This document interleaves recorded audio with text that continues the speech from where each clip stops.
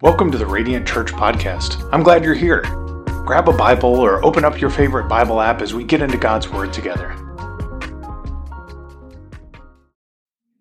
Today we're going to be in Malachi chapter 4, so if you have your Bibles, and I hope you do, go ahead and open them up. If you don't have a Bible with you today and you want a copy of God's Word in your hand, just lift your hand up, and somebody on our team would love to put a Bible in your hand to use today. And if you don't own a Bible, please do me a favor. Write your name in that one and take it home as our gift to you. Man, we want you to have a copy of God's Word if you need one. Malachi chapter 4. We're going to look at the entire chapter. It's just 6 verses. And I want to read verses 1 through 6. And then I want to pray for us. Malachi chapter 4 reads this. The Lord of heaven's army says, "The day of judgment is coming, burning like a furnace. On that day, the arrogant and the wicked will be burned up like straw. They will be consumed, roots, branches, and all. But for you who fear my name, the Son of Righteousness will rise with healing in his wings, and you will go free, leaping with joy like calves led out to pasture. On the day when I act, you will tread upon the wicked as if they were dust under your feet, says the Lord of heaven's armies. Remember to obey the law of Moses, my servant, and all the decrees and regulations that I gave him on Mount Sinai for all Israel. Look, I am sending you the prophet Elijah before the great and dreadful day of the Lord arrives. His preaching will turn the hearts of fathers to their children and the hearts of children to their fathers. Otherwise, I will come and strike the land with a curse." If you're taking notes today or the note-taking type, the title of today's sermon is Bars. Yep, bars. Let me pray for us. Father, God, I need you in this moment. God, I've prepared, I've studied, I've read, but all that will fall short of what's needed in this moment if you don't show up. So God, would you be kind to dwell richly with your people right now? Would you make the words of your scripture come alive in our hearts, come alive in our hearing? Not that we leave this place smarter, God, but we leave more in love with you, more committed to be your kingdom agents in this world. God, use my mouth to speak your words, use my mind to think your thoughts, and use us, your church, to do your will. May the words of my mouth and the meditation of my heart be pleasing and acceptable to you, O Lord, my rock and my redeemer. In the name of Jesus we pray. And all God's people said, amen and amen. How many people know what the word aphorism means or know what an aphorism is? All the English teachers, that was your moment. Nobody? Aphorism. You all are familiar with it. The word may be new, but the principle is very familiar. An aphorism is just a witty, mostly short saying that contains a lot of truth. One that we may have all heard, actions speak louder than words. You've heard that before? That would be an aphorism. There's been several writers and scholars, Oscar Wilde and C.S. Lewis, who are famously known for writing just short sentences that contain a ton of truth. C.S. Lewis, talking about his conversion story, says, "I believe in God in the same way that I believe in the sun. Not just because I see it, but by it I see all things." Bars. It's pretty good. Oscar Wilde says, "Be yourself, for everyone else is already taken." These short, compact sentences that contain a lot of truth. But if I'm honest with you, I didn't find out about C.S. Lewis and Oscar Wilde much later in life. When I thought about aphorisms or witty one-liners, I thought about 106 in Park and Freestyle Fridays. Chick in the Basement, y'all remember that? Nobody. Come on now. Thank you so much. Thank y'all. The rest of y'all are just going to pretend y'all saved y'all whole life. That's fine. Me and you, brother. Me and you today. Me and you, because everybody else is pretending. So when I thought about one-liners, because think about if you're familiar with spoken word poetry or battle rap or freestyling, like it's all about the punchline, right? It's all about the setup and the punchline, the aphorism, the witty, compact saying that carries with it a lot of punch. Okay, y'all don't know what I'm talking about. I'm going to help him out today. I'm going to help him out, Josh. You help me? All right, y'all ready for it? No, I got some. Because y'all wasn't prepared, but I am. How many people have ever heard of a battle rapper by the name of Rum Nitty? My man, you know the Rum Nitty? My man. All right, everybody got testimony. That's all right. So this is the BC days. This is before Christ now, so don't judge it. But Rum Nitty gave a freestyle during a battle rap that may be one of the hardest lines in battle rap ever given. It's going to go over your head unless you're paying attention. Y'all ready? I'm going to read it. Y'all going to pay attention. You locked in? All right. Y'all going to help me, right? I was up in the hotel loading rounds for cousin. Big rounds I'm stuffing. They say ill is in the lobby. I grab the nose running. I'm coming down with something. Bars. Y'all missed it. Y'all get on the way home. Listen to the podcast a couple times. Y'all missed the note. Grab the nose running. I'm coming down with. I don't care what y'all say. That's fire. All right, let's get a little easier. So I got saved, changed up my music choices. How many people heard of Cross Movement? Right, one of the early raps. Appreciate y'all, the three of y'all that know what I'm talking about. All right, listen to the line. Talking about marriage and relationships. He says, let him keep his cheese, never let him eat for free. Let him meet your needs and never let him sleep and leave. God's plan is that you marry, so the creep must cleave and learn about a woman's worth like Alicia Keys. Bars. All right, that was easy. Y'all got that one? All right. Y'all need one more? Y'all got what I'm saying? All right, one more. I got a sermon to preach, y'all. Just one more. It's the last one. Bars, right? My man KB, it's a Christian rapper, song called Armies. Look it up later. This is a good one. It says, oh, vanity, Satan tried to cancel me. I don't fear your plan for me. I just made a canopy. When you come to handle me, there's another hand on me, even when they all abandon me. Bars. Oh. Y'all, come on now. I'm sorry. To love oneself is the beginning of a lifelong romance. Y'all want to hear some more Oscar Wilde? Was the battle rap too much? We can read. I got some more C.S. Lewis if y'all want to hear that. Everyone thinks forgiveness is a lovely idea until he has something to forgive. There you go. Amen. Y'all don't like the battle rap. Anyway, so whether you listen to C.S. Lewis, Oscar Wilde, Rum Nitty, KB, or anyone else, there's something about a punchline after the setup and delivery that just hits you. Right? I remember the C.S. Lewis line that I spoke about earlier, the fact that he believes in God like he believes in the sun, not just because he sees it, but by it he sees everything else. Y'all, he wrote that in a sentence with other words on the page. But when he said that line, it was just like, you got to stop, breathe, catch your breath, and we're like, bars, right? There's something about a setup and a punchline that stays with us, where the author or the artist makes it really clear, overwhelmingly so, what he's trying to say. And this may be a little bit of a stretch, but I don't believe it's so. But I believe Malachi chapter 4 is the punchline of the book. This whole time, he's been setting us up for the one-liner he's going to drop in just these few verses. Now, how do I know that's so? Just looking at the language, Malachi is mostly a book of questions and answers. Will a man rob God, yet you have robbed me? How do I love you? Where can a faithful man be found? Over and over in the book of Malachi, the prophet mostly uses questions to start a conversation, almost kind of a Socratic method, a dialogue between God and his people. That stops in chapter 4. He's not asking a question. As a matter of fact, he's making it abundantly clear, in case you missed it all along, what this book is all about. You see, you might be tempted to read through the book of Malachi with a casual reading and come away with the sense of God wants you to be a better Christian.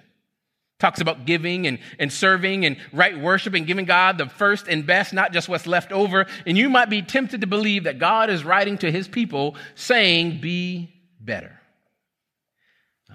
The fancy word for that is moral therapeutic deism. This idea that God wants you to just be a better person. God is there to make your marriage better, your life better, and everything about you better. That is not what the book of Malachi is about. And the prophet Malachi is going to make that abundantly clear because he's going to end with absolute clarity. Bars. You see, the book of Malachi is not about God's people being better. The book of Malachi is about who really is God's people. You see, these commands given to the nation of Israel weren't for them to take another step in faithfulness. These commands were given to separate those who were of the nation of Israel in flesh only and those who were really God's people. Look at it, what it says in verse 1. The Lord of heaven's armies, the day of judgment is coming, burning like a furnace. On that day, the arrogant and the wicked will be burned up like straw. They will be consumed, roots, branches, and all. Bars. There we go. Thank you so much. Thank you. We've got to talk about something that doesn't oftentimes make airtime on a Sunday morning. We've got to talk about hell and judgment for just a moment. Because the prophet Malachi and the word of God itself wants to be really, really clear about what the options are in front of you. And so the word of God says that the wicked and the arrogant will be burned up like straw. They will be consumed, roots, branches, and all. And I think this word wicked is really appropriate because the word wicked literally means twisted. It's taking something that's straight and bending it a little bit to the left and a little bit to the right. It's a little bit different than the word unrighteous or evil. He's not talking just to evil people. He's talking to wicked people, to people who've just bent and twisted it a little bit. You see, you can be wicked and religious. You can be wicked and show up to church every Sunday. You can be wicked and be a good person who waves to their neighbors and starts small talk conversations as you park your car in the garage. You can be all those things and still wicked because you have twisted your understanding of the gospel to not just be you submitting your life to God, but you sprinkling a little bit of Jesus on your plans. That's what wickedness means. And he compares wickedness with arrogance. Did you catch it in verse 1? Why would he compare those who are wicked and call them arrogant as well? I believe because there's something uniquely sinful about hearing God's call to follow him and looking at him and saying, nah, I got a better way. Hearing God's call that he loves you and has a plan for you and saying, nah, I got a better way. There's something uniquely arrogant about saying, I know that you created the heavens and the earth. I know when you spoke to nothing, nothing responded and all the creation was formed and you hold all things in existence by the power of your word, but I want to live my life my way. And family, I'm going to do something that may not feel like it, but it's the most loving thing I can do. And that's tell you the truth. If you live your life rejecting God, when you die, you will go to hell for all eternity. I don't want to mince words. I don't want to be unclear. You may have been taught that if you do more good than bad, it'll work out. You may have been taught that if you have a sincere faith in something, that's what God judges you on. No, let me be clear. If you live a life that rejects Jesus, I'm not saying that you don't say that you love Jesus. I'm saying you live a life that rejects Jesus, that when you die, you will go to hell for all eternity. Now, I know what some of you may be thinking. Well, if God is so good, why would he send people to hell? There's a couple different responses there, but let me give you one. God is not sending you anywhere. When people go to hell, God is just respecting the choice they made in this life. You told God you don't want him. And when you die and meet him, he just repeats that request right back to you. So you said, God, I want to live my way and I don't want you active in my life. And so you get exactly what you asked for all eternity. The problem is we don't quite have a category for just how bad hell really is. And I don't know if it's fire or not. That might be hyperbole. That might be metaphorical language. But here's what I do know. God's presence isn't there. Now, the word of God says that everything good comes from God above. So hell is a place where nothing good exists. Hell is a place where there is no hope, there is no joy, there is no love, there is no peace, there is no forgiveness, there is no God, there is no goodness at all. And we don't have a category for that because even as an unbeliever in this world, we get to experience what's called common grace. This idea that God's goodness kind of drips on our lives, even incidentally. God allows us to have his air in our lungs. God allows us to have laughter and friends and family. God allows us to have good things, even though we reject him. Hell is the place where that common grace is taken back. And you get you for all eternity. Just you. No goodness, no peace, no love, no hope. And that's the reality. For those who reject Jesus Christ, that is the fate, that you will be consumed, roots, branches, and all. But, verse 2, but for you who fear my name, the Son of Righteousness will rise with healing in his wings, and you will go free, leaping with joy like calves led out to pasture. Here's the reality. Just as those who reject Christ don't really and honestly and seriously consider the consequences of their choice, I think for many of us as believers and Christians, we don't contemplate enough the consequences of our choice to follow him. The reality is that many of us don't think of heaven as often as we should. I know I don't.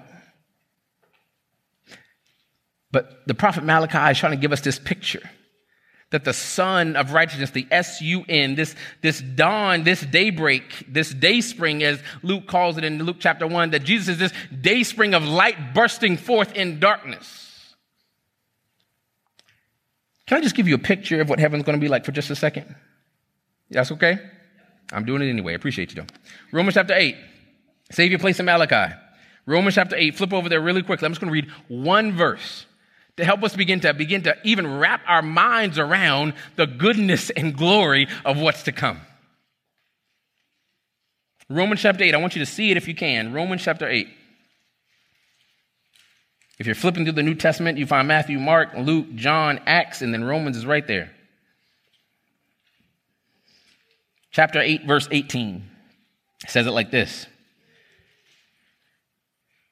Yet what we suffer now is nothing compared to the glory he will reveal to us later. Now, I could keep reading, and Romans chapter 8 will blow your mind, but I just want to look at one verse. Yet, what we suffer now is nothing compared to the glory he will reveal to us later. Does this verse seem true to you? Now, I know this room is full of good Christians, and we're told that the Bible is always true about everything, so we're trained to say yes. But I want you to seriously consider this thing for a moment. What we suffer now is nothing. Cancer that's robbed us of life and years of loved ones is nothing. Children burying parents and parents burying children is nothing. Abuse and uncertainty and the effects thereof that we're still battling with today is nothing. Does that sound true to you? Sometimes it's okay to wrestle with the Bible, y'all. Don't just read stuff and nod your head. Wrestle this thing down to the ground. Because when I first read that didn't seem true to me. Because I done been through some stuff that didn't feel like nothing. I done gave up some stuff that didn't feel like nothing. I done cried some tears and gave some prayers of desperation, and that don't feel like nothing. So what is this verse possibly saying? And there's only one of two options right here. There's only one of two options looking at a verse like this. Either A, we know something about our suffering that God is not taking into consideration. Either we have a perspective on our suffering that God is missing. And this is not true. Or God knows something about glory that we don't. Those are the only two options if this is to be true. That God knows something about glory that we don't. It is inconceivable what we have inherited. Imagine scales in your mind right now. And on one side, I want you to put every tear, every moment of uncertainty, every moment of pain, every moment of abuse, every moment of trauma, everything that you have ever been through on one side of those scales and feel the weight of it. Do you feel it? And what God is saying, that when glory is revealed, glory will outweigh all of it. God, y'all got to catch this. Glory, when we see God, we're not going to be disappointed. We're not going to get to heaven and be like, I don't know if it was worth it. We're not going to see him face to face and feel like we got the short end of the deal, y'all. And we can't even imagine that because we feel the weight of our suffering now. And what I'm not trying to do is try to make light of this. I'm not saying just throw a Christian cliche on the reality of our suffering. This is where we are. We need to deal with it. Amen. Don't diminish our suffering. I'm not saying any of that. I'm saying that when we see glory, we will find out what he was saying in Romans chapter 8, verse 18.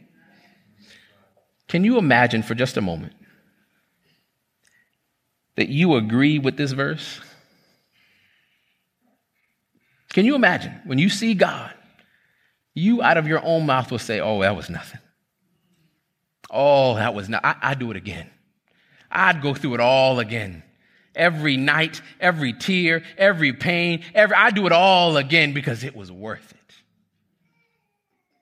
That's what the prophet Malachi is saying in chapter 4, that the day spring is coming, that the Son of Righteousness is rising with healing in his wings. That word healing is related to the word shalom, which means nothing missing, nothing lacking, nothing broken. He's not just saying a freedom from disease. He's saying a freedom from anything that is missing in our lives. That when we see him, oh my God, when we see him, family,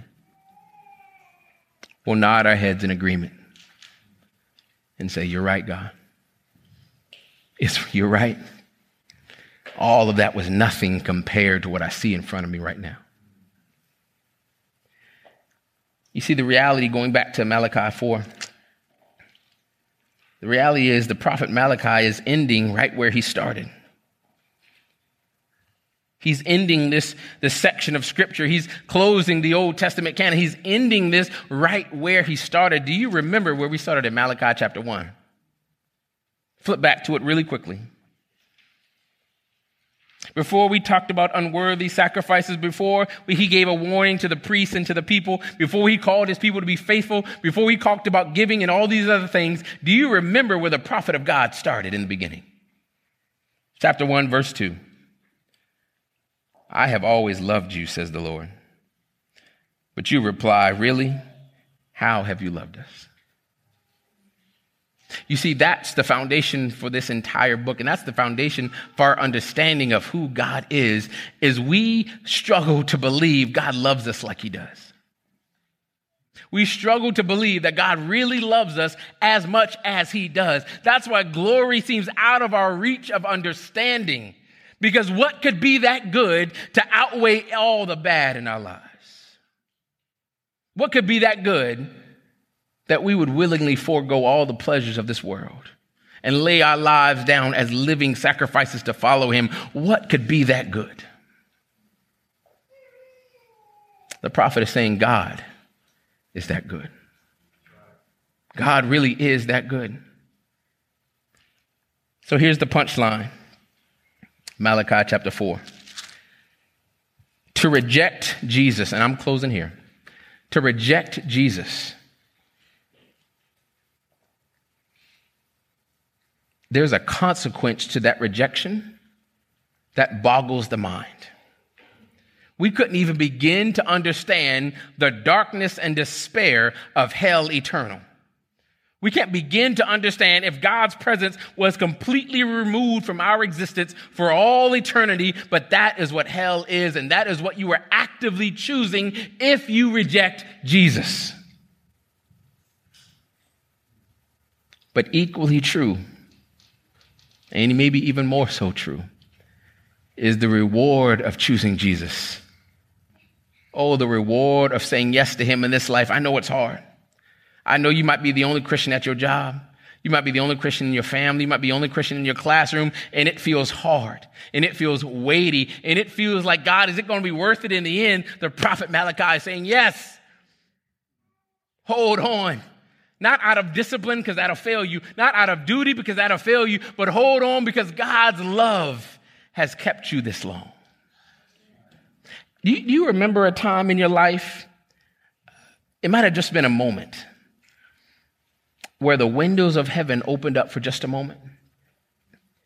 It might have been a song you were singing. It might have been a prayer that you were offering.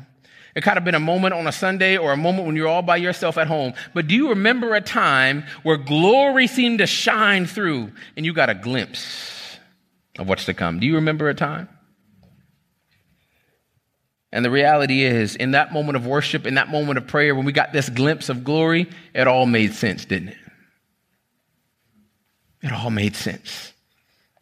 We knew God was good. We knew these things would pass. We knew these afflictions were light and momentary. We saw clearly. But that glimpse didn't last for long, did it? Life came crashing back on in, and the prayers had to end, and the kids needed something, and the job needed something, and the class needed something, and we were back to life. But can you imagine that one glimpse of glory that you've gotten in pieces and in parts, that glimpse lasting forever?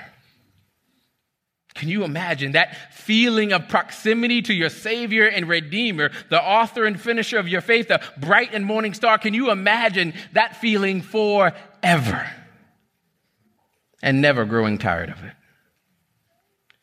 That is what's being offered today. It may come with a cross. It may come with some persecution. It may come with some suffering. It may come with some sacrifice.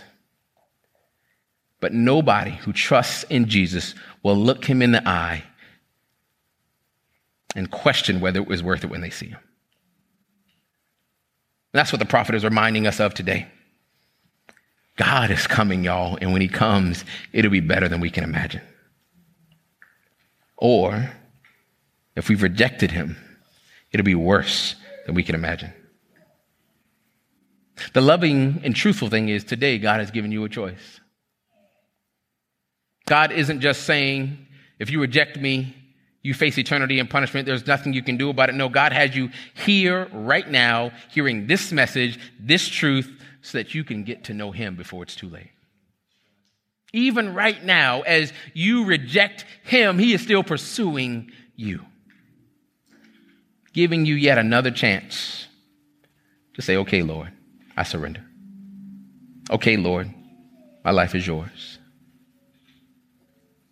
And for the believer, man, I pray that we will begin to dream of heaven more often. I pray that God's love for us, both now and to come, would be the motivation of our lives. Not just fear of punishment, not just discipline and duty, but God's love would compel us to sacrifice everything that he calls us to, because truly glory will outweigh it all. Thank you for joining our family in North Charleston as we heard God's word preached today. We would love to connect with you. You can find us online on Facebook, Twitter, and Instagram. Send us a message to learn more about what Radiant Church is doing or support the vision of Radiant Church at radiantcharleston.com/giving.